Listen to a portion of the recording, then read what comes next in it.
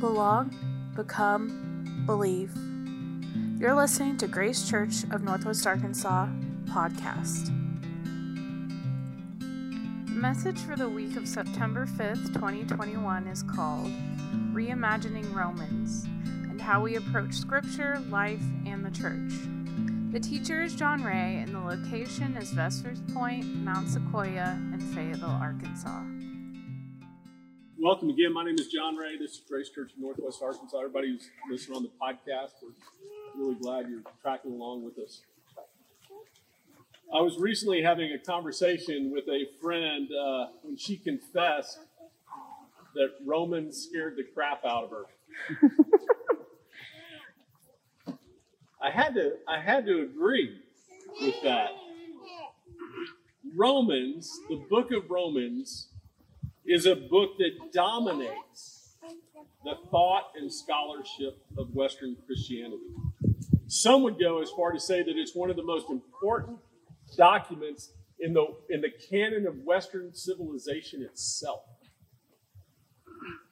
It's really difficult to overestimate the import and influence, and likewise difficult to overestimate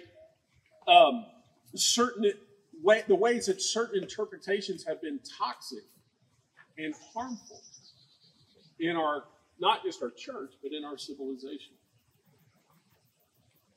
That makes it scary.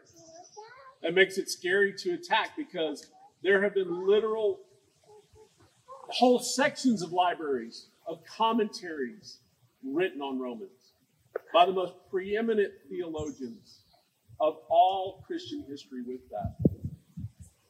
Not even to start on the different books that it's influenced through that. So I want to stop for a minute, and I just want you to do something. Those of you that you're sitting close to, what is the first thought you think of when you think of the book of Romans? Just turn and talk amongst yourself. Or maybe what's the first emotion that comes up when you think about the book of Romans with that? Just take just a second. All right, so what are some of those things? Roland said it was great for coming up with quotes for T-shirts. Romans is a really good source for that. Easter keys.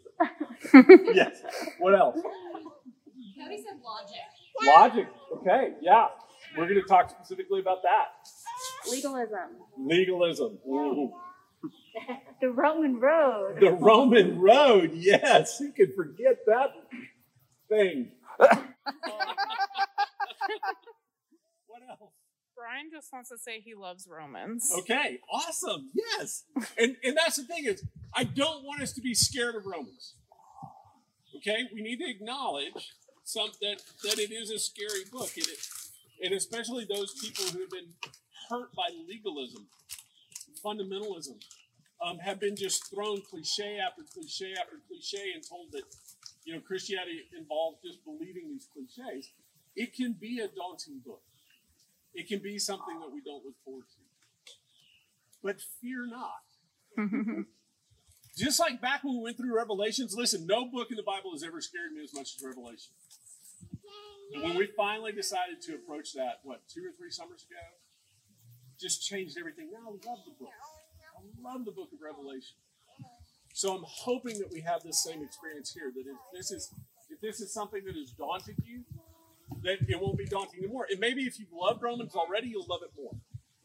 You'll love it that much more after we get through. So I want to encourage you on a couple things. We're gonna be studying this throughout the fall. It takes us all the way to Advent. I want to please ask you, bring a notebook. Bring a notebook to church. Take notes. Ask questions.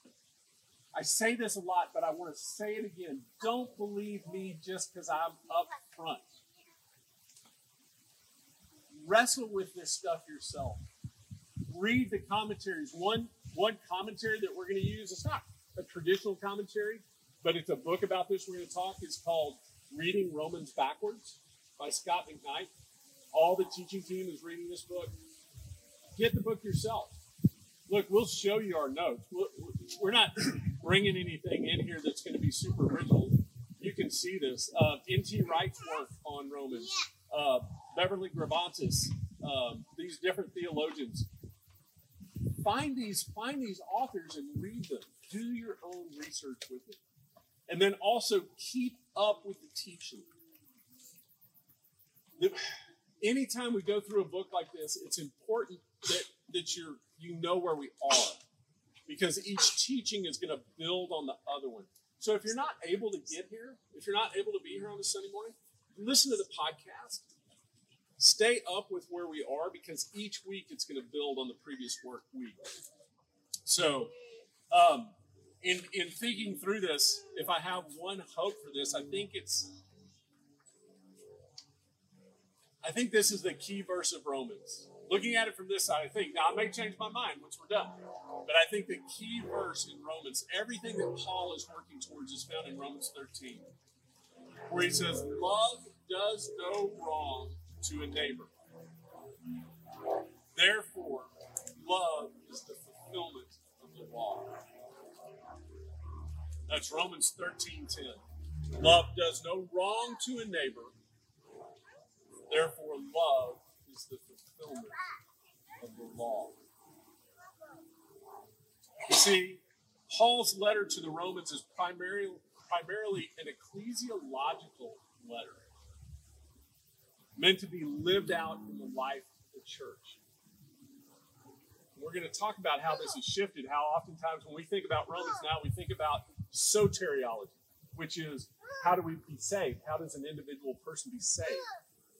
We think about it as a systematic theology. We think about it as the Romans road, like this very sequential thing that is to lead an individual to faith. Y'all, listen, those things are in there, but that's not the focus. I think we're going to really come to see that is more a byproduct. That is not the focus. And it's not the primary reason why Paul wrote it. And we're going to talk about this in just a minute.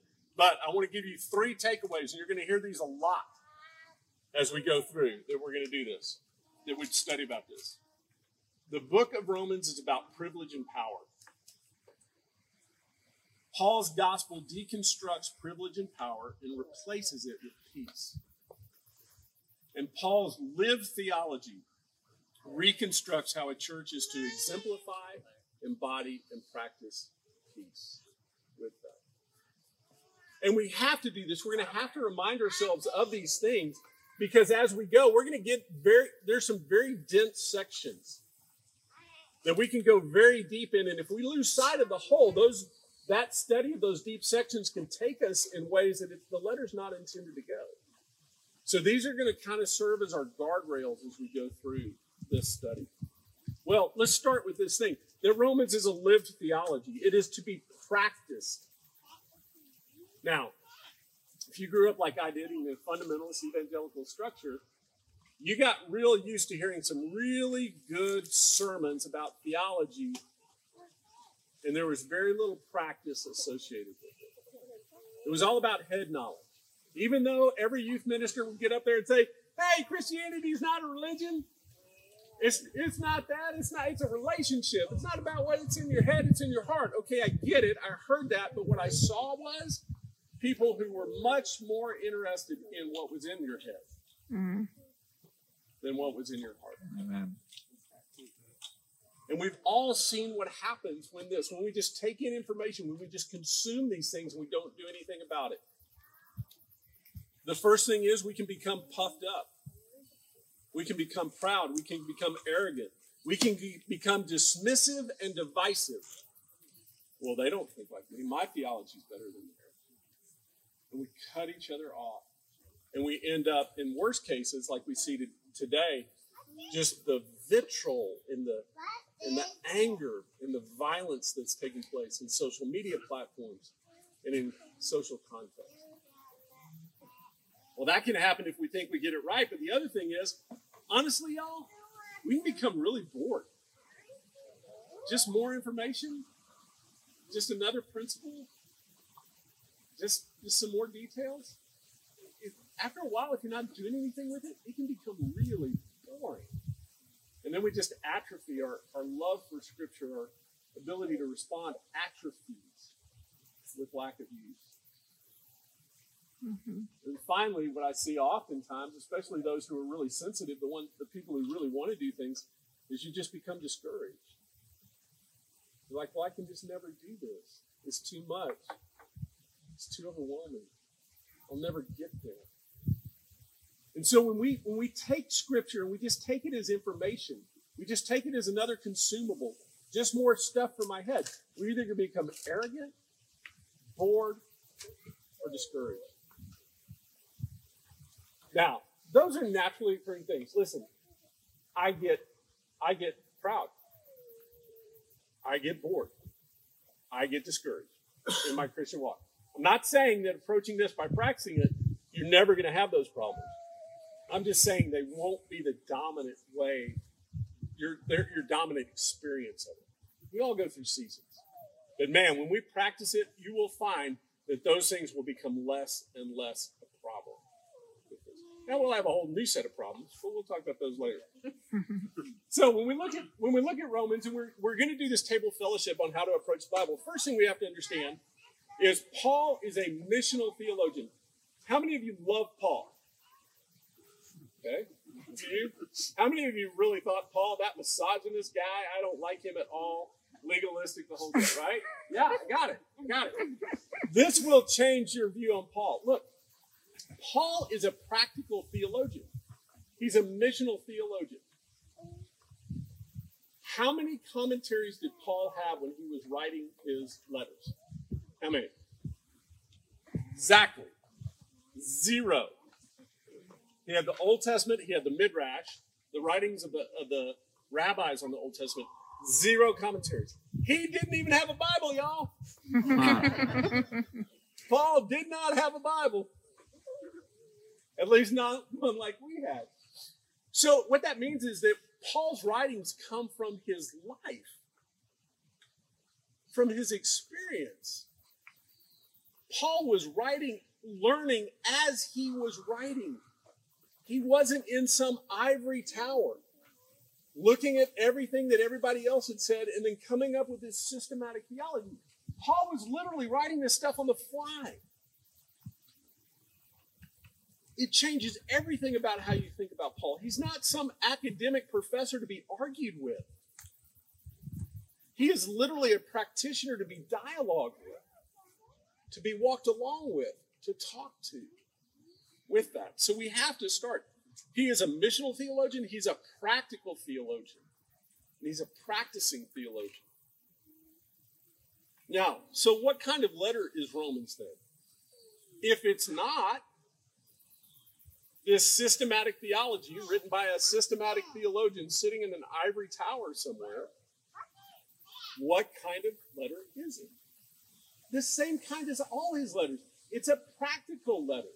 It's a missional letter. And it's a letter that's primarily concerned with very real people in a very real place dealing with very real things. Now, does that mean that we can't draw principles from it? No, of course we can. But we don't start there. When we start there, when we approach Romans as it has been approached historically, as this set apart, systematic theology designed to be read equally everywhere by everybody, we're missing the letter. It's like reading Lord of the Rings as an atlas. Like we're really going to go somewhere with following the maps of Middle Earth. You're not going to get there, y'all. You're going to end up someplace, but I don't know where it is. And it ain't Middle Earth. Mordor. You may end up in Mordor anyway. But the thing is, that's the thing with Romans is we have to start with what it was intended. It's a pastoral letter. Now, I won't talk about this too much, but I honestly believe it's the first missionary support letter. We're gonna find where Paul says, after he writes all this stuff, he says, I hope to visit you, and that you will help me on my way to Spain. Would you prayerfully consider giving to my outreach trip to Spain? is what Paul is writing in this. Now, it's not the main thing, but it is. It's a pastoral letter. It's a support letter to the church with this. So this stands in real contrast to the way I think we've approached Romans historically. Now, I don't want you to get the wrong idea here. I'm not being anti-intellectual when I say this. I'm not saying that all those commentaries and all those writings are useless. Not at all. But I'm just saying if our intent is to read this for more information and not to practice it, let's quit now. That's been done. We see the effects of that. We see that effects in the church and society and everywhere. That we can't approach this letter that way and get to a different place. The place where I think Paul wants us to go. What I'm against is divorcing information from practice. Those two things have to go together with this. But again, super easy just to take this as another study, as more information. Many of us would much rather be informed by blogs, books, podcasts, memes, because we can swipe left or swipe right on those ideas. They don't have an experiential hold on us. They don't have a relational hold on us when we treat the Bible just like more information. In a way, we can set ourselves above that. It's what's going on in our society today. It's part of the reason we see so much division. Is we've just become consumers of this information. We set ourselves above it. Instead of interacting with real people in a real place and time, like a church, a table group, we just become mere consumers, mere hearers of this. And then, when you don't like what I say, or the next woman down the street says, or the next person down the street says, you just go somewhere else. We have to also engage with this in the context of the community where we are. We're going to have to practice this among each other. People are going to have to see our work. And that's intimidating, especially in our society now. But that's the only way we're really going to understand Romans is doing it in the context of community.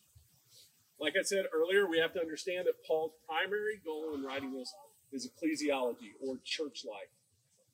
It's not soteriology, or how does a person get saved.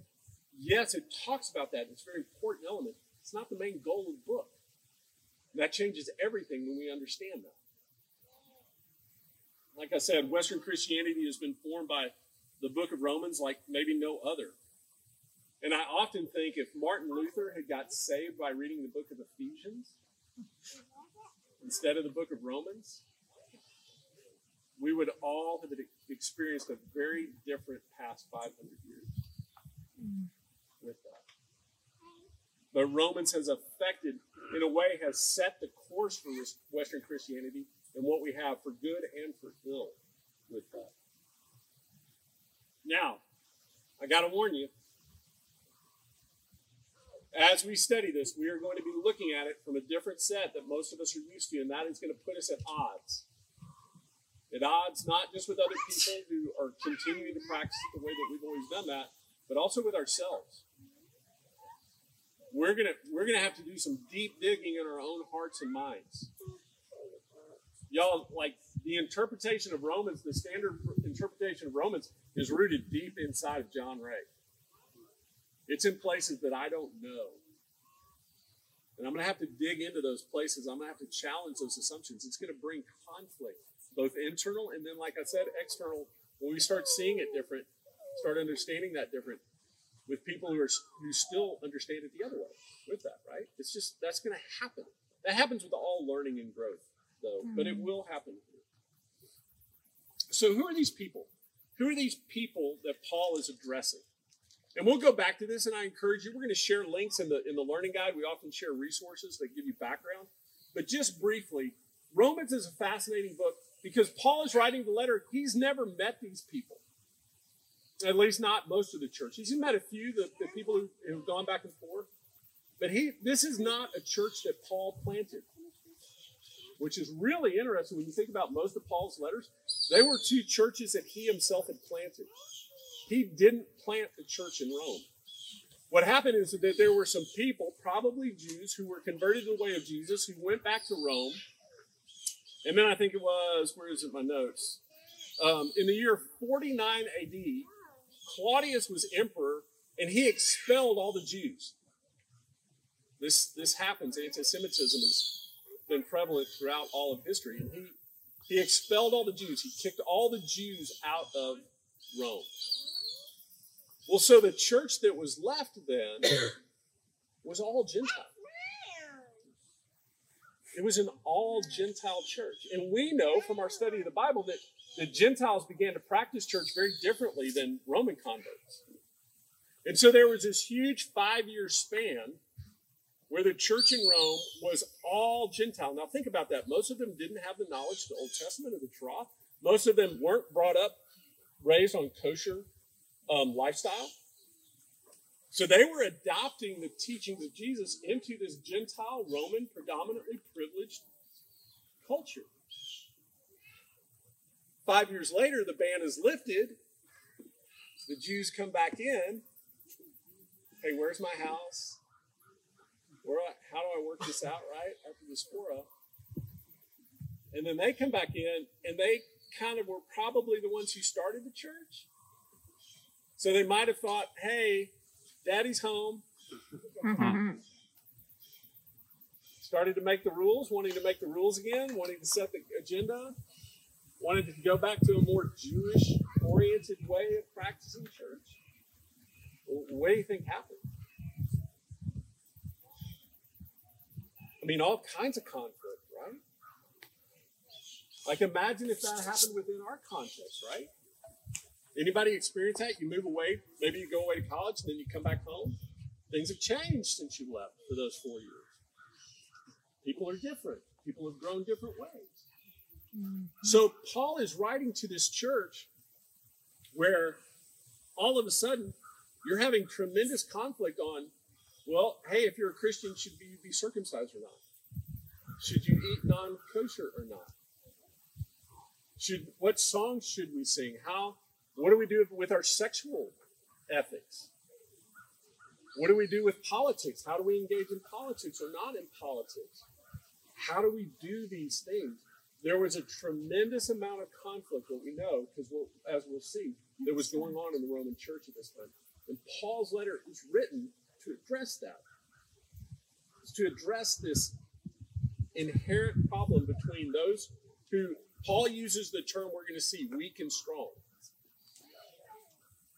between the privileged and the non-privileged, between the Gentile believers and the Jewish believers with this, between the rich and the poor with this. Now, I told Alex laughingly that I was going to make everybody angry this morning teaching this. So I'm just going to throw out all the catchphrases that get people all in a tither in our society today. Because I believe that Paul is going to deal with white privilege, what we would call white privilege, it's privilege. He's going to deal with what we call CRT, critical race theory. He's going to deal with basically where that comes from, the idea of systemic oppression and abuse, power and privilege. It's in Romans, y'all. Didn't come out from some professor. It's there. Can I ask you a question? Yes. Just to stay in the context? Yes. So is this during the time he's writing the letter when the Jews have returned after their 5 year, or is it just to the Gentiles? Great question. So Beth asked, is this letter written after the Gentiles returned? Yes, it is. So the Gentiles have come back now. And that's why we're having this conflict. That's a great question. And so there's questions of power. There's questions of prestige. There's questions of systems of abuse and things like that. There's racial questions here. Is one race better than the other? With that? There's questions of power here. Well, who should make decisions? Is that based on economic wealth? Is that based on political power? And spoiler alert, actually not a spoiler alert, you can imagine if you followed Jesus for any time, he is going to call the rich people, the privileged people to the carpet. He's going to call them on the carpet. He's going to say, you guys need to stop what you're doing. But he also says to those people who he calls the weak here, he's like, you also don't get to make the counter argument that now you get to run the show. And this is where we start pissing off God, I said it. I'm sorry. I was trying not to say that word on tape. This is where we make angry everybody on the political spectrum. Whether you are right, left, or in between, we'll fix it in post. God has something to say to all of us on that and our position. Basically, nobody gets a free pass. Romans is going to address all of that. So, this is arguably one of Paul's last letters, too. I mean, I think that's one of the reasons why it's gained the traction that it has is kind of the summation of Paul's theology. This is one of his last letters.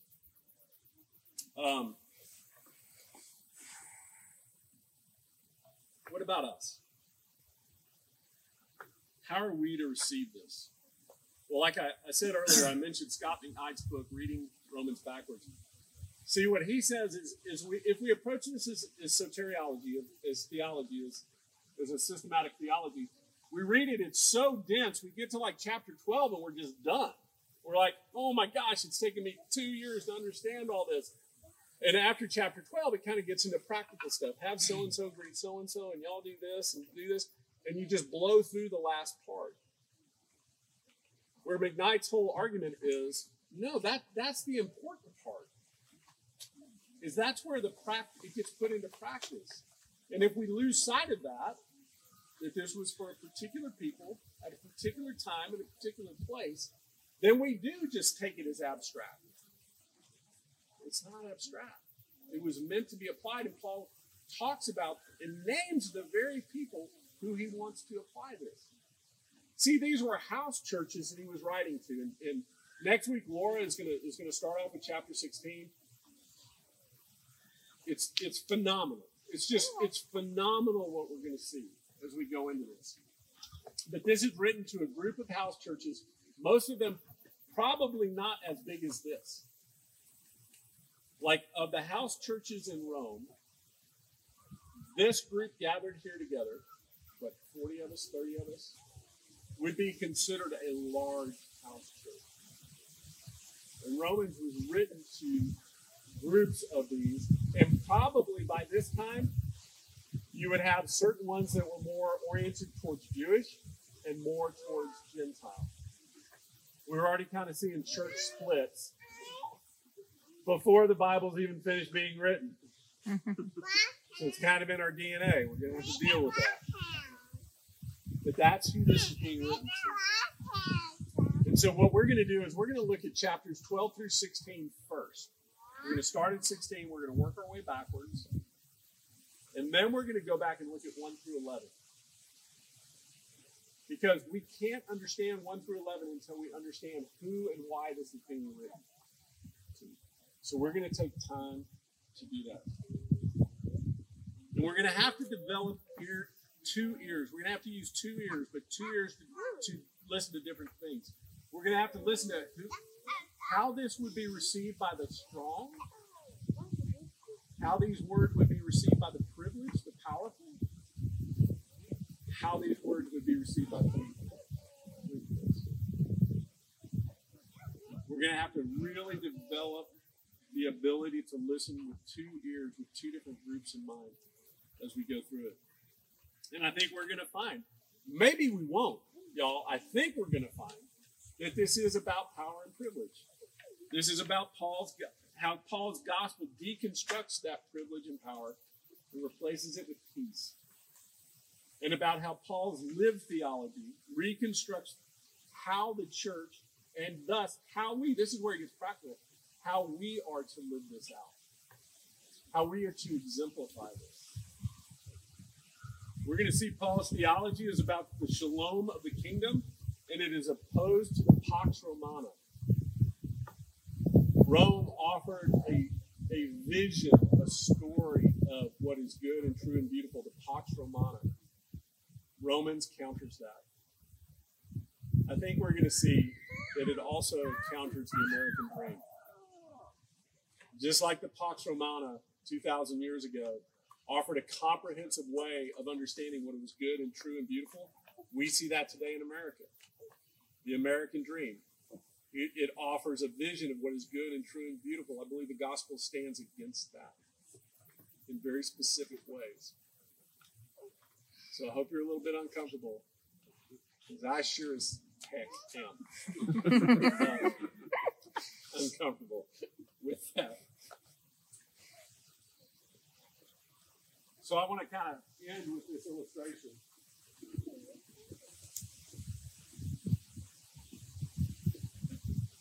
So, how many of y'all have ever fished with a fly rod?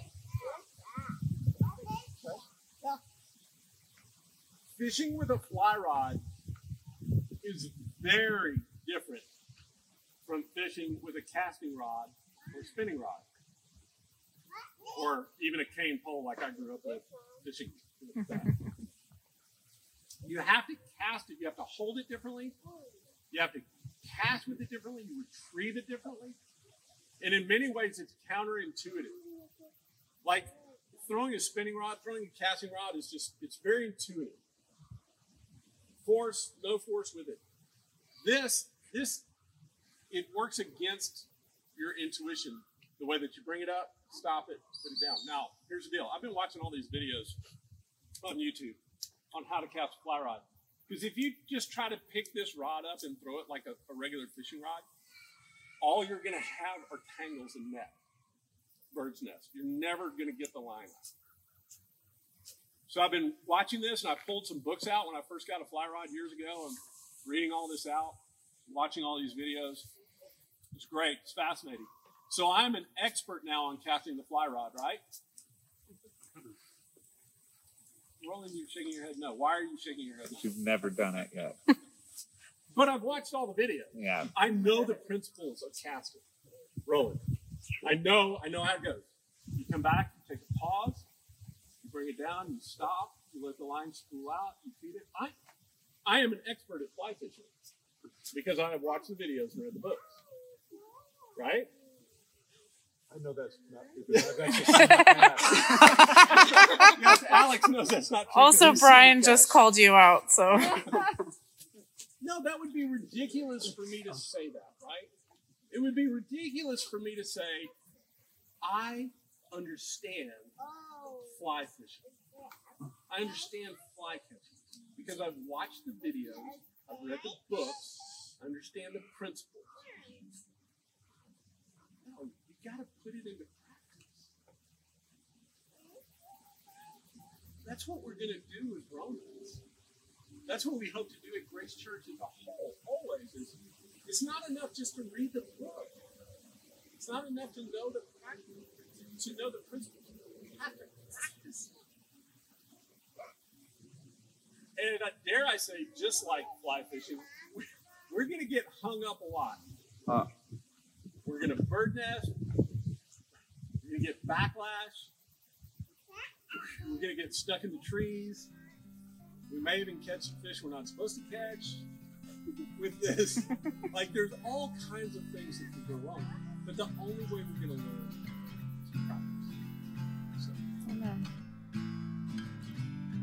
Thank you for listening to Grace Church of Northwest Arkansas podcast.